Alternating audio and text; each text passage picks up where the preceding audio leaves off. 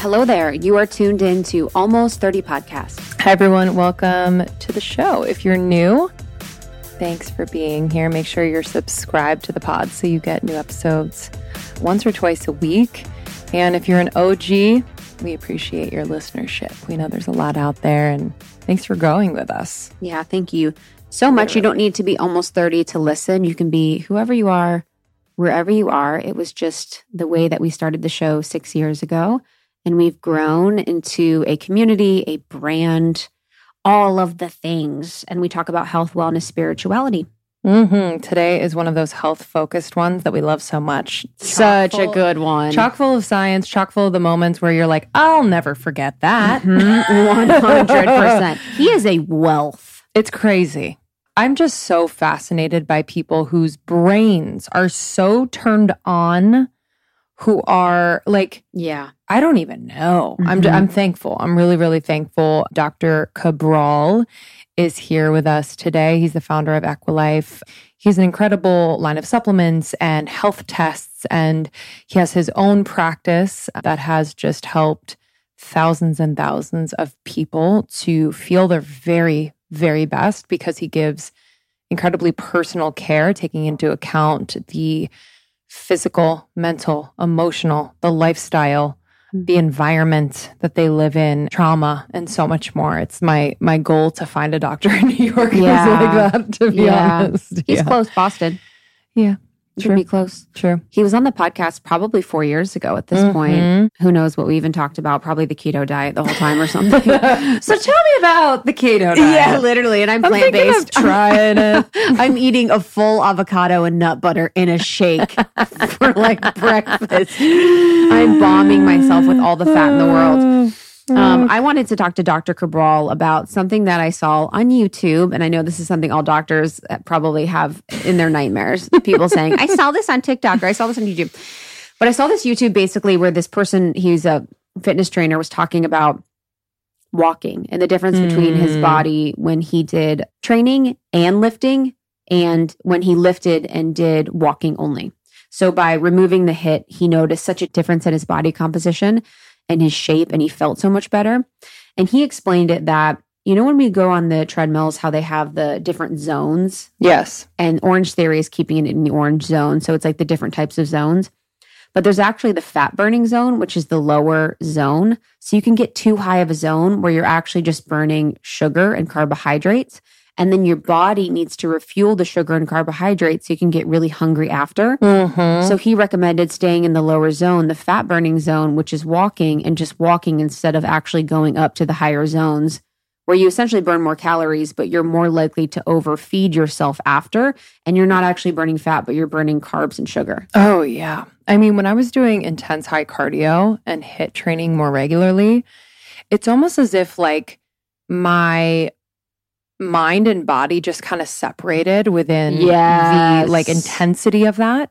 So I would eat well beyond what I needed to fuel my body, but I was convinced that that's what I needed because I was so hungry. And I'm like, wait, this feels weird and this feels off. It didn't feel like harmonious, you know? So I'm switching to low impact heavy weights. You know, I'm not like freaking bench pressing 300, but I think slowing down and doing more mindful movement has been such a game changer. It's changed my appetite too. I'm no longer just mindlessly like just going crazy. Eating goat milk yogurt at 6 a.m. Totally. That was Lindsay's fave. That was good. It was really, really good. In the car on the way. But thinking about, dude, the smell in my car would be, oh, wow. Thinking about, like how we fuel our bodies at what time of day. Yes. I used to fast a lot more than I do now. And I don't think that fasting is bad. I think it's dependent on like where I'm at in my cycle and all that stuff. But no longer doing like cereal with banana and a nut milk in the morning. It's like the glucose spike. Yes. Leaving me incredibly hungry, just kind of going off the rails for the rest of the day. Whereas if I'm doing like a smoothie with a ton of protein and good fats and fiber and all that stuff, like I'm feeling good. I'm feeling balanced. I feel harmony in my bod. And yeah, just being like more mindful about those things. Yeah, I remember one time I was in a workout class. It was like a HIIT class, and I was with a friend. And I was noticing that I would look in the mirror in the class and I wouldn't be able to see myself because I'd be blurry, like my energy field. So like when I see people, sometimes I'll see their energy fields. And if there's something going on in their field, they're hard to see or reach. So if they have a lot of like pain or trauma in their aura, if they're not in their body, it's hard to like see them. Yeah. And so I was looking in the mirror and I couldn't see myself. It's like I couldn't like make a full, I see my eyes. I'm like able to clearly see my body. And it was like I was leaving my body every time. So my energy was just all over the place. I wasn't in my body. I wasn't like feeling fully in. And I was feeling probably that cortisol level, you know, being super high. But that for me was something where I was like, this needs to change. And when I moved from New York to LA, it was like, whoa, we need to change what we're doing. We are working out way too much. What are you training for? Totally. I also think it's a checking of the box for a lot of people where they don't have time. They have that one window in the morning or night and they're like, let me go balls to the wall, say that I did it, earn my weekend out, earn my whatever. And I think it's that disconnect that actually takes away from the benefits that exercise can have. You know what I mean? Yeah. It's just like a mindless thing. I was thinking about too, when I used to live in Chicago, I would only go outside if I was running. Like I wouldn't just go on a walk. I would go run. Like it was like, we're running. I'd be like, what am I doing out here? Yeah, I'm just walking. Exactly. You know, like, what's the point of this? Yeah. Where am I going? I'm so grateful. You know, I always look at the small increases in benefits or the increases in consciousness. People are walking. Walking is trending. It's popular. It's popular. Walking is huge and walking is so, so good for the body. So that was one of the parts of the conversation. In this, we really hit on like the hot topics in health and wellness right now that we wanted to cover. And it was such a powerful, I mean, every point I was like, oh, that's a TikTok. That's like a clip. That's everything. And then we went over our test. So we took a complete minerals and metals test with Equilife, which was incredibly informative. Yes. Taking that and understanding what was going on from a body perspective, from a mineral perspective, and a metals perspective. And I was surprised that I have some metal in my body. It kind of is overwhelming because I literally think a lot about water all the time. Yeah. And Sean laughs at me because I'm literally just on a fucking kick about like filtering the water, but also then you know, just like, I'm like, this is important. I have fucking aluminum in my body. Yes. Actually, I don't think we have aluminum. I have a little bit of mercury. Maybe Copper. the aluminum's really low, but copper. And mercury. But man, it's like a bummer. I'm like, okay, how do I not get bummed out and take action on this? But I know. Yeah, it was very, very informative. And he goes over what we might be experiencing if we have these higher levels or lower levels of these various minerals and metals. And what I loved too is just this proactive approach to, for example, if you have mineral levels that are like way too high and they need to be balanced out, there is another mineral that you can increase in order to balance out what's happening. And I really didn't know that at all. So it was incredibly helpful because I feel like a lot of us are like, oh yeah, we should take what, you know, so-and-so influencer is taking because they look amazing. We don't know what our bodies need. We might be getting too much calcium. Yes. We might, you know what I mean? So Yes. we really, I think that's why these tests are so important. And I know a lot of people are like, I don't want to take a test. It's too much effort. This is easy. We just sent in a little piece of our hair. Yeah. It was easy. So I highly recommend. Gives you so much information and so much to work with and could be kind of the missing link in feeling better. Yeah. So they say at Equilife, if they have a client or someone that they're working with that says they're stressed or tired or anxious or overwhelmed, this is what they first recommend to them. And that the reason for this is because if you're not balanced when it comes to your electrolyte or mineral levels, you're not going to be able to adequately deal with stress in your life. So this is the test that really helps you to see how well your nervous system is handling stress, what stage of adrenal dysfunction you may be in, what your mineral reserves are like, and how you're dealing with higher levels of heavy toxic metals. So this is for people that potentially suffer from high stress, anxiety, overwhelm, mood disturbances, highs and lows in your energy, headaches, poor sleep.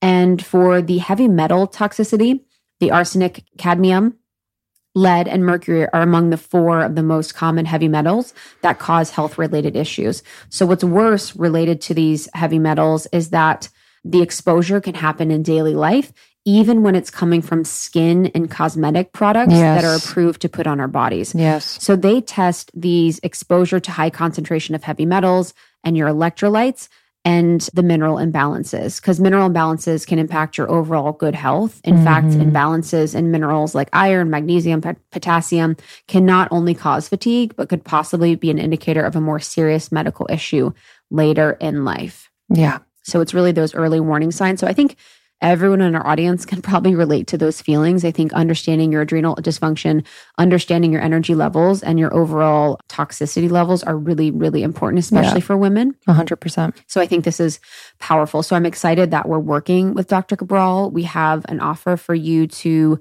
be able to do this test that Lindsay and I did. Again, it was just a hair sample. It was super quick. And when you purchase this test, you get a 30-minute consultation call. Yep. So it's really great that you'll be able to speak to someone and really, really understand your test. That's one of the reasons why I love Dr. Cabral, is because they're super thoughtful about their education for folks and making people understand what these results mean so that they can make choices in their life. Yeah, for the coaching call, you'll get a supplement plan, dietary guidance, sleep guidelines, stress reduction techniques, detox regimens, lifestyle changes. So it's really, really thorough. And as Krista mentioned, we have a special offer for you guys. So originally it's $199 for the test. You'll get it for $99. Woo. Completely worth it, y'all. Do it right now. StephenCabral.com/almost30. So StephenCabral.com/almost30. $99. Get your test. Figure out your levels. Let us know what you found. I was very surprised. I was a little disappointed. I thought I would be better than I was, but now we're here. I can understand the heavy metals and I can support myself in feeling way better. And I think you'll hear in this episode how thorough it is and all of the information about it. So yeah, that should give you a good insight of what you'll get. For the hair, just FYI, so I got a haircut. I was like, yay, I can just like get it for the hair test. So a haircut is taking the ends of your hair, which is actually probably for me a year old. So make sure you go to the back of your head a little lower so you'll never see it, but you want to get as close to the root as possible, which I know sounds scary, but it's really not a lot of hair at all, which will give you the most accurate read. As long as I'm not doing blood, dude. I'm sick of blood shit. I'm sick of it. And they're like, all the testing, they're like, give us your blood. I'm like, stop. Yeah, it's a murder over here anytime it you have to is. Well, I had my cat scratches the other day and I was like, what test can I take? Yeah. Because I was bleeding. I was like, what sample can I give? Because I'm bleeding already. So thank you, Dr. Cabral. Very excited about this partnership. Very excited to offer you this test. This one is chock full. You're going to want to share it with your friends. It has so much information in it, and we are so grateful to be able to bring it through to you, period. Thank you all for listening. Enjoy this one. If you loved it, share it with a friend. Get your notebooks out. I had so many moments where I was like, yes, okay. Once I know that, I will never forget it. So enjoy. If you want more from Almost 30, head to almost30.com. We have courses and programs, evergreen offerings like The Sacredness of Being Single, The Life Edit, The Law of One, our Podcast Pro programs. If you're a podcaster, soon to be podcaster, we're supporting you. You can access these at any time. We're just happy to serve you in this way. I'm excited. You can follow me on Instagram. It's Krista. It's ITSKRISTA. You can follow Lindsay on Instagram. It's at Lindsay Simsick. And you can follow Dr. Cabral on Instagram at Stephen Cabral. It's StephenCabral. Amazing. See you on the other side. Bye. Bye. Okay, I need to introduce you to a revolutionary new app, Superhuman. I have been doing these superhuman activations every single morning for the last 3 weeks. Let me just tell you, I kind of fell off of my game after I had the baby. Most of my time and energy was going to him. Still is, but I have been able to carve out time in the morning before I get into the swing with him. And I've been doing these activations. I do a lot of the shorter ones because I don't have a ton of time. But let me just say, this is new. Like, this is a new type of audio that are super energizing and really specifically designed to transform you into your future self. So I know a lot of us want to manifest things. I know a lot of us are thinking about planning for the future, but a lot of us feel stuck. And so I've just felt like this has unstuck me in just the most beautiful way. So I've been doing a lot of their pep talks. I've been doing some of their writing activations. This morning I did the 3 morning questions. It was a 7-minute, really vibey writing activation that I love. So I had my journal out. Yesterday I did a pep talk about tackling procrastination. There's a part of me that procrastinates quite a bit. So I love this. I love this. There's going to be an activation for you for this moment, for this day. It's incredibly supportive. So we actually interviewed Mimi Bouchard, the founder, not too long ago. Check out that interview. And we have a sample of one of the activations on our feed. So you can check that out as well. It's way easier to implement into your routine and far more effective than any other audio app out there. I've just noticed that I'm doing it much more consistently. So please don't miss out on this crazy deal. They rarely do discounts. On top of the 14-day free trial, get over 60% off your subscription for a limited time only at activation.com/almost30. Literally, there is no risk. If you change your mind and forget to cancel after the trial, you're covered by their money back guarantee. The offer is only available through their website, not on the App Store. So that's activations.com/almost30 for 60% off. It expires soon. This episode is brought to you by BetterHelp. Therapy, y'all. I don't know. I don't know what I did before therapy, to be completely honest with you. I think I was kind of a mess, but found it when I was meant to. But I've been going to therapy for about 6 years now, which is so crazy. So crazy, but it has changed my life, and I will continue to invest in therapy for as long as I can. I feel like it has totally made my relationships better, made my career better. I am a better mom. I am a better wife. I am a better friend. I am a better daughter and sister.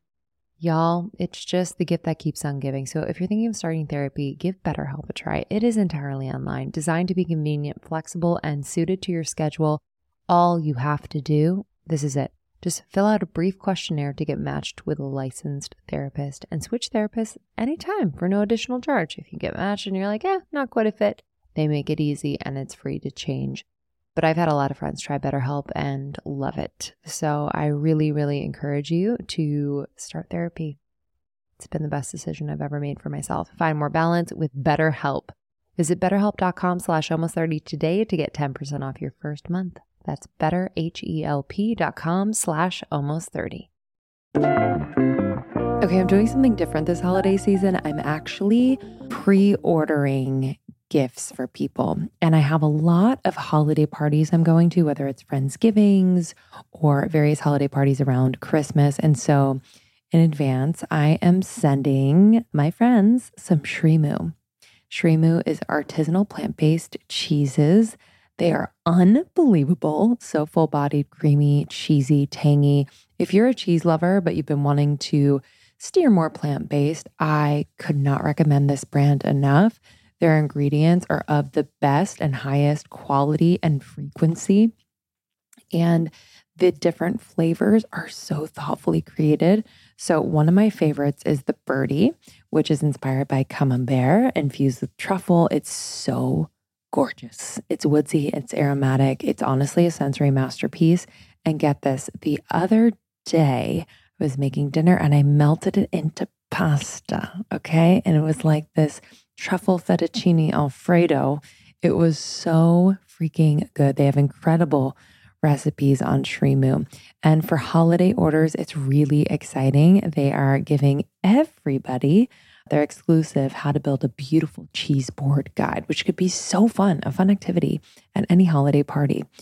So I'm excited. Again, my favorite is the Birdie. I also, very close second favorite is the Gold Alchemy, which is like a smoked Gouda.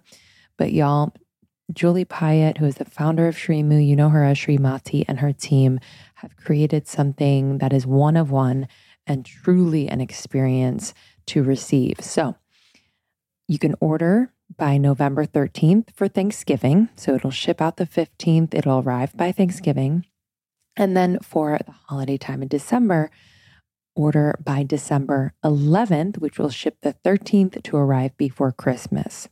They ship the week before these holidays to avoid shipping delays due to the volume being shipped at this time. So they're very good about planning this out to make sure that you get your cheese. And what's great about this cheese, I actually have it frozen in my freezer as well. So I had it out, I had a little cheese board, and then I had so much left over. I was like, let me just put it in the freezer, take it out, let it defrost a little bit, and it's like perfect, fresh, delicious. Okay. What's also great, you can also now order gift boxes and ship to multiple addresses during checkout. This takes the hassle out of gift buying, so I'm buying for all of my friends before these parties. So you have a discount, 20% off all single orders, and 20% off all 4 orders, the first 4 orders, when you sign up for a subscription with the code almost30 at shrimu.com. Shrimu.com, SRIMU.com. Use the code almost30 for 20% off all single orders and 20% off the first 4 orders when you sign up for a subscription. This is the perfect gift. I'm so excited for you. Let me know what your favorite flavor is. I watched this YouTube, which is like every doctor's nightmare. And in the YouTube, this guy was talking about fat burning and walking. Mm-hmm. And he was talking about the results he had from walking versus when he used to do HIIT. And he lifts as well. So he was doing lifting and then he was doing HIIT for a while and then he was only walking and lifting at the same time. So he was saying that because you stay in the fat burning zone with walking longer rather than going to the point where you're burning sugar and carbs, he actually noticed a better difference in his body composition than when he was doing HIIT all the time. Have you heard that? Yeah, absolutely. And what I always look at is who's the best in the field at what they do, right? So bodybuilders, you may not want to look like a bodybuilder or a fitness competitor, but they've dialed in their nutrition and their exercise. And traditionally, for the last 100 years, they would do low, steady state cardio or walking for 30 to 60 minutes every single day, especially as they were cutting down. And then their training would be very intense, not necessarily high intensity interval training, but certainly very intense sets that lasted for anywhere from 30 to 90 seconds that got their heart rate up and then it would come back down. So since we know the predicator for fat loss is nutrition, so we have to have our nutrition on point. And then what we want to do is at a low steady state, we can absolutely do walking. So for people that just don't enjoy doing long cardio or doing sprint interval training, which by the way is still great, so I'm not saying that it's not, they can do 3 days a week of weight training and 2-3 days a week of some lower intensity cardio or walking every day for 30 to 60 minutes. That's the minimum though threshold I would look at. If you're really doing it for fat burning, you want to be walking for a good solid hour at a time in order to be able to get that. Now, there's one other part to this, and I didn't really realize this until, let's say, about like 9-10 years ago. I was working with a couple diabetics, and we found and we tracked, they were very religious about how they tracked all of their data. And so this was, I would say, at the advent maybe of continuous glucose monitors. And so we looked at what happened when they did a boot camp at night. What happened when they did weight training at night? What happened when they did cardio at night? What did it look like the next morning? Because we're always interested in that fasting glucose level the next morning after 8, 10, 12 hours of sleep. And the only thing that lowered glucose levels was low-level cardio. Not sprint interval training, not boot camps, nothing. And part of it is that the closer you move away from aerobic-based metabolism, which is kind of what we're talking about right now, staying in that fat-burning zone. Now, again, I know all the exercise people, and again, my background is in strength and conditioning and personal training, all that way back in the day. And so, yes, you never have to do cardio in order to get in great shape. However, it is very helpful. And the more you get away from cardio, meaning like the much more anaerobic it becomes, the more intense it becomes, the less fat you are burning, but it actually means that the more sympathetic nervous system dominant you become. So it means that you're actually pushing your cortisol levels. And if your cortisol levels increase, by proxy, your body will produce more glucose. So it will break down liver glycogen automatically. I mean, because your body is looking for a fuel source. And in order to fuel itself, it has to get it somewhere, and it will do it from glucose at a high intensity level. And that's why in those instances, you can crave sugar more. So your cravings would probably increase because your body's looking for glucose to refuel the stores? People have two different reactions. So one, they do a really hard workout and it eliminates their appetite. And the reason is they're in fight or flight. So when you're in fight or flight, very high level stress, now it's not a good sign that this happened. I know, I was like, what are you doing? If you're in that state, your body knows, well, we can't digest any food right now. We're not going to make enough stomach acid. The blood's not near the stomach, so it's not a good idea to eat right now. But then the other people, well, they know, okay, cortisol levels increased. There was some liver glycogen breakdown, maybe even some muscle glycogen if you've been depleting carbs. So if you're low carbs and you're doing high intensity interval training, you're going to start to lose muscle. Like without a doubt. And that's because your muscle stores are going to have what's left of glycogen. So you store between 90 to 120 grams of, let's just call it sugar in your liver, but hundreds of grams in your muscle stores. So when the liver is done, it's going to get it from somewhere because again, cortisol is a glucocorticoid and it has to break down glucose in order to be able to fuel the fight or flight. Wow. So I guess what are the benefits of high intensity besides for heart rate? Is that the only benefit? Because I'm confused of why we've all been doing it for so long. If the benefits from what you say and from what I'm understanding seem to really be in the low impact steady state or the walking. Well, I would say that there's multiple ways to achieve the same goal. And I think a lot of people like high intensity interval training simply because they feel like they're working out. Yeah. They feel like they're pushing themselves hard. But you could do a true weight training routine plus low steady state cardio. And there's a lot of negativity around that. And I was there myself. So when I was, 21, 22 years old to maybe like 30 years old, sprint interval training and metabolic conditioning workouts, kind of like HIIT workouts, that's all you needed. And that is true. That's all you need to be able to transform your body. But for longevity-based benefits and overall health benefits, not always in an anaerobic zone, but actually an aerobic-based zone is healthy for the body. So you get anaerobic and you get aerobic, which extends these things called telomeres as well on your cells or your DNA, which is one of the 8 things that have been shown to contribute to overall aging. And it's all a greater oxidative stress as well. So again, I just am more preaching a balance with most things in general between some high intensity interval training or weight-based training and some lower level, whether it's walking or cardio, it could be biking, it could be some rowing, things like that. So I think you can do both. And what do you recommend as far as nutrition around a healthy amount of fitness during the week? So especially related to carbs. So I'm wondering, is it best to have your carbs in the morning, midday, evening?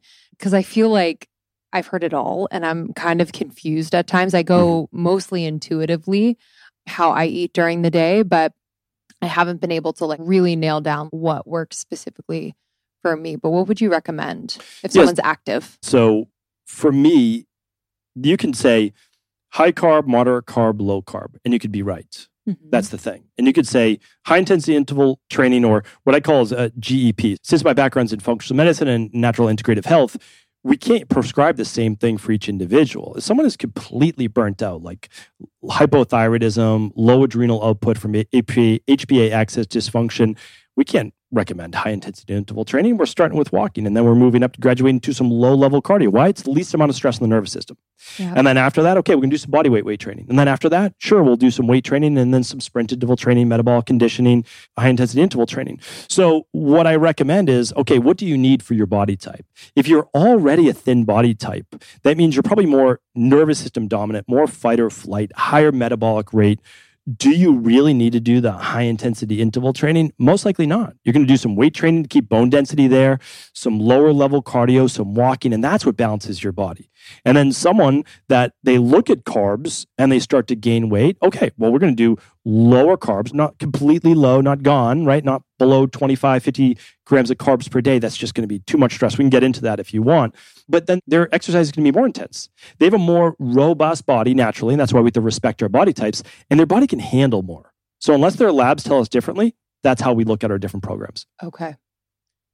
I was just going to ask the question on a thinner body type and the nervous system. Yeah. That's a very interesting concept to think about someone's natural body type and how would their nervous system naturally genetically be different than someone that doesn't have a thin body type? Yeah, it's where we start to get in the weeds a bit, but some of my internships were in Ayurvedic medicine. Yes, I was thinking and my background was sick between the ages of 17 and 27. So it was a long time of also soul searching and study.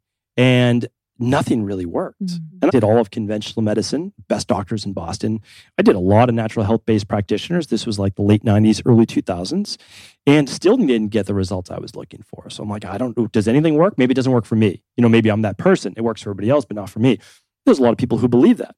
Well, finally, I did get something to work for me, and it's because I started to understand all of these things are true. And so when people are preaching online this one specific way of doing things, there is a reason why they're getting results, but it's only going to work for maybe a third of the population. 2/3 at best, a third never. And so when I started looking into Ayurvedic medicine, which is what my mentor asked me to look into, was the Vata body type. It's the thinner body type. We've got the Pitta, that's more of an in-between. It's moderate build. And then we've got the Kapha body type, which is a propensity to weight gain. But again, they all have positives then, right? So then 50 years ago, the somatotypes came along. And the somatotypes is a conventional medicine psychological-based profile where the Kapha body type, more robust body type. And again, that's no disrespect at all. We just know some people are larger than others, and some people are thinner than others, and some people are more muscular and athletic than others. Like, that's just how their body's naturally built. Now, we can all change our body structures, but only to a degree. So it's variances based on a bioindividuality. And so that Kapha body type is typically in what they found more of the parasympathetic nervous system, more of the rest, relax, digest. In the US, it's hard to pin down that specific mindset, but overall, it'd be more of a chill, calm individual. The Pitta mindset's more of the leader, more inflammatory based, good and bad, right? fiery, exactly. And then the Vata is more towards the anxiety side, more towards the fight or flight based side, more difficulty sleeping, or the Kapha, they can sometimes fall asleep right away. But again, this is just the psychological profile. Ayurveda goes very, very in-depth, but it's one way of looking at it. And again, at the end of the day, we're running labs to back these things up too. So we're kind of looking at the individual, which in Ayurveda, or the genotype, is called the Prakriti. The Vikriti is actually where they're at right now in their life, understanding that how you were born and your genetics, they don't change, but the presentation does today. That's called the phenotype. So you can take two identical twins, they can live two totally different lifestyles. One is dialed in nutrition, dialed in exercise, they're in great shape for their body. And the other one, maybe they're 100, 150 pounds overweight and they have some type of diagnosed disease. Okay, well, they're identical twins. They're literally identical DNA. Why the change? And the change is in the lifestyle. That's the Vikriti. That's the phenotype. So everyone, you have your genotype, it's not going to change. Those SNPs that you hear about sometimes, the single nucleotide polymorphisms, that's what allows for the expression of disease, weight gain, weight loss, because you can be underweight as well. We work with a lot of people underweight. And so these are all things that I think need to be explored more in our industry. And that's so that people are a little bit gentler on themselves, not comparing themselves to like, oh, I should be like that person. Well, probably not, unless you have the same genetics and the same predispositions, you live the same lifestyle. Yes. So the expression of the nervous system could be a genotype, part of their build. That's right. And then it also could be is it xenotype or is it? Because I'm just trying to think what comes first. The nervous system being that way when they're born, or their life kind of creating that nervous system experience. Yeah, I think it's both. So there's the nature and the nurture, right? I think that's part of it. Like, what if you had a deep level of trauma when you were younger? What if you have a high stress job? You're working 14 hours a day. Okay, well, that means that your expression is going to be more towards that Vata. So you might be someone that is naturally a Kapha body type, but you're underweight for your body type. Or you have anxiety, difficulty sleeping, and that wouldn't be normal for who you are. And so we always want to bring our body back to balance. Nobody else is balanced except our own. Now, the nice thing is, typically, we're not just one thing. So we are a blend. So we might have a Vata predominantly dominant type, let's say 65%. Then we might be, 30% one thing and 5% the other. So there's like the subtypes of that. And there's only 10 maximum. So we're not looking at a wild variety in general. And a lot of people, they say, well, this is, a little bit too out there. But the truth is, all of these things have actually been studied. There's actually scientific research on every single one of these things. And we know that high sympathetic nervous system is one of the biggest predicators to disease, especially Alzheimer's. Wow. Oh, say more.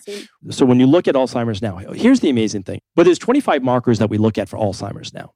And in really good conventional medicine-based studies, they've shown that 90% or more of all cases of Alzheimer's can be reversed. So this information is not out in the general public. So when they did this research, they found that They had one particular case that couldn't be reversed, and it was terminal-based Alzheimer's case. All the rest could. And so they looked at, well, what's causing the different factors for Alzheimer's? And like most things, it's what I call filling up the rain barrel, right? It's not one thing. So it's high levels of cortisol, which can then lead to high levels of blood sugar. I think that's one of the most overlooked issues of health in our society and culture. Is that, well, stress leading to high blood sugar. So you can wake up in the morning with totally normal glucose. We measure this all the time, just with a simple saliva sample. And what happens is your worry about the day, getting the kids ready, or your cup of coffee spikes your cortisol levels. And when you spike cortisol levels, your body, and so what happens is you have a hypothalamus pituitary gland in your brain.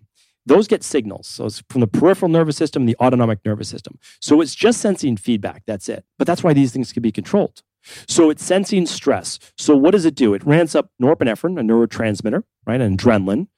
And then right after that, from the adrenal cortex gets cortisol. And cortisol is a glucocorticoid. So it's literally cortisol creating glucose for fuel. Because when you are in fight or flight, you can't be like, oh, I'm just going to tap into body fat stores. It doesn't work that way. When you're in a stressful state, you have to use glucose. That's the way the body works. So you can be in a keto diet, not on a keto diet. It honestly does not matter. When your body is in a fight or flight based position, it has to rely on glucose. That's the oxidation system that it uses. So you can use creatine phosphatase, you can use oxygen, you can use sugar. You're using parts of each one, but you are dominant in one. So what happens is any of those stressors can raise your blood sugar, and without you eating any carbs. So that's why we have to be careful. What we say is carbs are the enemy. I see people trying to never eat a carb because they're so worried about spiking insulin levels. I said, well, again, I think that's a reductionist conventional medicine approach to overall health, because carbs are the one food that also cuts cortisol. So should we eliminate them completely, or should we just be a little bit maybe smarter in the amount that we eat, the type that we eat, and when we eat them? I think that's probably a better way to look at it. How do carbs cut cortisol? And what type of carbs would do that?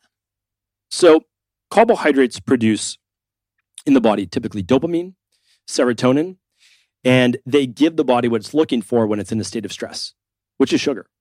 And so again, you can say, well, my goal is to become fat adapted. I totally understand. And we were just talking about that with the walking and with but when we look at the overall scheme, if people are not as familiar with the fat burning zone, you actually burn the most fat when you're sleeping. And so you might say, well, that doesn't make sense. And I would say, yeah, to a degree, I agree. And that's because it's the greatest percentage of fat, but it's not the greatest amount of fat.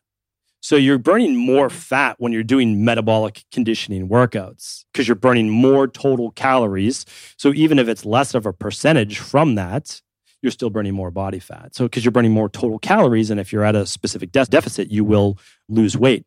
So when we look at carbohydrates, though, we're looking at what are the energy needs of the body. And the energy needs of the body, especially when in a stress-based state, are carbohydrates. You gave the body what it was looking for, it can relax. Okay. And what types of carbs are you recommending to people? So one of the best studies that I just saw recently based around the Mediterranean diet. So I try to stay completely unbiased. I always say I have no dog in the race. I don't care what diet is best. I really don't. I don't care what form of medicine is best. We use every form of medicine in our practice. If it's conventional medicine based, if we have to last resort, we'll refer out for that. That's not what we do. So what I will say is this. They looked at two different diets. It was the Mediterranean eating plan, they called it. It's actually MIPA for Americans because they have to develop a special one for Americans because Americans' diet is so terrible. So they made it about 42% carbs as the macro, is about 20% protein and about 30-something% fat. And they looked at it, and these people were lowering their blood sugar levels, they were lowering their disease, lowering their inflammatory markers. And they looked at, well, what's the standard American diet? It's about 46% carbohydrates. But it's the same one that causes type 2 diabetes for the predominance of it. So how can that be the case? Totally different food choices. So totally different. It's processed foods versus, well, what's a Mediterranean diet? And again, do I think the Mediterranean diet could be improved to a certain degree? Sure. I don't think that you necessarily need bread and pasta. But when people think of the Mediterranean diet, they always go right there. But it's actually berries, low glycemic fruits and vegetables. I just think of olive oil. Exactly. Well, olive oil is such a big part of it. Yeah. The predominance of the Mediterranean diet from fat is almost all olive oil. Some nuts and seeds, yes, but those are still monounsaturated fats. So they're still not pinning down exactly where the benefit of the Mediterranean diet comes from. Is it the high fiber, 30 plus grams a day? Is the high level of olive oil? Is it the lower levels of saturated fat? And I know, people don't like to say that saturated fats, it's perfectly fine for you. Again, there's a lot of studies that show saturated fat does not affect blood levels for like 72% or 76% of the population. But people with what's called a specific ApoE genotype, it's called an allele and it's a 4. If you have that in your genes, you can't clear cholesterol as well. So for 26% of the population, we know that for them, a higher fat diet, so someone on a keto diet who has this specific allele, is actually quite dangerous. Now, that's for 26% of the population. Okay, that's 74, it is. That's what I'm saying. That's why I think we have to be careful with our all-for-one mentality online of recommending this is the absolute best thing ever. You should only eat red meat twice a day or 3 times a day. I think the Mediterranean, it's one of those things where we're like, why isn't this working? It's like, because they're probably spending more time outside, spending more time with their family, eating around people they love, eating less, like the soil. Cooking their own meals, growing their own food. Meals. Yeah, it's probably so many other factors that are contributing to it than just the food. So I completely agree with that. And that's for longevity. I love talking about this point, and I really want to do more around this. There's 4 main reasons why we humans die. It's cardiovascular disease, high blood pressure and stroke. Those go together. Type 2 diabetes and the complications from that, which can also lead to Alzheimer's, which is called type 3 diabetes. And then there's cancer. But if you don't die from cardiovascular, blood pressure and stroke, and you don't get type 2 diabetes, and you don't get cancer, your likelihood from living like 75 to 78 years old goes up an extra decade. So those are 75% of all the reasons why people die, those 4 things. So if we can control those 4, we absolutely can, by the way, just through literally like moving the body, the things that you just spoke about right there. We're going to live minimum late 80s, early 90s. So that's a great thing to look at. But when you separate out the Mediterranean, like the blue zones, let's say, right? Separate out all the social aspect, the lower stress, that's such a big one. And you just look at the diet. Well, they've compared the diets and they found that MIPA diet versus the standard American diet or the regular diet, very close in terms of macros, totally different in terms of micros. So when you're looking at, okay, well, what are the percentages from here? What are the types of foods, the vitamins, the minerals? Very, very different. So those are micros, vitamins and minerals? Vitamins, minerals, omega-3s, the certain compounds that make up those foods. Okay. So you could eat 42% of carbs and it could come from just bread and pasta. Yeah. But the real secret behind a lot of these diets where people are living longer are the phytochemicals. It's the anthocyanins, those bright blues and wild blueberries. It's all the colors of the rainbow that people are getting that I think we have to be careful calling them plant toxins, right? Because in the research, these are the things. A lot of people. Really? What are they saying? Tell me more. I've actually never heard that. So, well, believe it or not, like all these colors are the reason why we fight cancer. It's the only anti-cancer diet that we know is brightly colored fruits and vegetables. Now, I'm not saying you only have to eat fruits and vegetables, but they should balance out your diet. And so there's a lot of people out there that are talking about oxalates, salicylates. They're talking about lectins. They're talking about plant toxins, phytic acid. And the problem is that there are a lot of people when they eat vegetables or they eat fruit, they get bloated. They've got digestive issues. They get inflamed. They have joint pain. And when they stop eating those foods and they do like meat only, a carnivore diet or something like that, they feel much better. And to them, I would say, yeah, you found what works for you. However, what you didn't find was the underlying root cause as to why fruits and vegetables are causing those issues in the first place. Because probably when you were 8 years old, you didn't have the Hashimoto's, you didn't have the rheumatoid arthritis, you didn't have the high cholesterol, you didn't have whatever it was. So why now? And in the vast majority, if not all of those cases, they're going to find candida overgrowth. They'll find SIBO, small intestinal bacterial overgrowth. They'll find H. pylori. They might find parasites. And certainly there's intestinal permeability and leaky gut. So my recommendation is when you find symptoms, don't try to palliate them right away, whether it's through nutrition or through whatever means it may be. Like any biohacking-based technique, I'm not against them. What I'm saying is that gave you a clue that something is off with your body right now. Let's fix that before it actually becomes a true disease. So how would you test for something like a leaky gut or going into a physician to see if you have leaky gut? How does someone know? Because I feel like a lot of people have digestive issues. They do. Mostly women. Yeah, I feel like everyone I talk to. Every woman I know is like, my belly. I think it's people are not speaking their truth. They have solar plexus. Like their solar plexus chakra is a little off. It's like a nervous system thing. It's like an embodiment thing. It's a stress thing. I think that's a big part of it. Yeah. So people always ask me, what's the one thing I can do to get better? And, there's not one thing, right? So there's no one thing. But if I could choose one, maybe two, a 1A and a 1B, it would be to help women and men. So about 75% of our practice, 80% of our practice is women, always has been. I think that women are much more prone to being able to talk about it than men. So I think men have a lot of those digestive issues, but they're just like, oh, it's totally normal. Yeah, but so probably true. not. Yes. And then there's the gut. But what you just said right there, stress can actually cause a slowdown in peristaltic movement of the digestive system. So we have our mouth and around 12 to 16 inches of esophagus. Then it goes into our stomach. Then our stomach, it's going to sit there for anywhere from 30 minutes to 3-4 hours to digest the food. Then it moves into the small intestine. That's like 20 feet. And we've got another 5-6 feet of colon. There's a lot going on inside that digestive tract. So what happens? Well, everything moves without you asking it to move. Like you don't have to do that, right? And so what happens is when you're stressed, that peristaltic movement slows down. So that can then lead to your own bacterial overgrowth. Or you have something called your ileocecal valve. It's like 4 or 5 inches down from your right side of your rib cage. That's where the small intestine moves food into the colon. Now, the colon is supposed to be its own separate place. That's your large intestine, same thing. And it's never supposed to go in reverse. It's a one-way street. And if it does, you can give yourself SIBO. So the bacteria from the colon, it's called the lower esophageal sphincter. Actually, that's your stomach. That's for acid reflux. We can talk about that later. But your ileocecal valve actually allows colon bacteria to come up into your small intestine. And the only people that we found in our practice who typically relapse are those people who have not addressed the stress. So we can fix the gut issues because what happens, again, it's really only 4 things. H. pylori, or in the stomach. We've got parasites in the intestines. We've got SIBO, the bacterial overgrowth, and we've got yeast overgrowth. Okay, we can fix all those. Naturally, we can rebalance the gut. And that's a good thing because you learn so much during the process.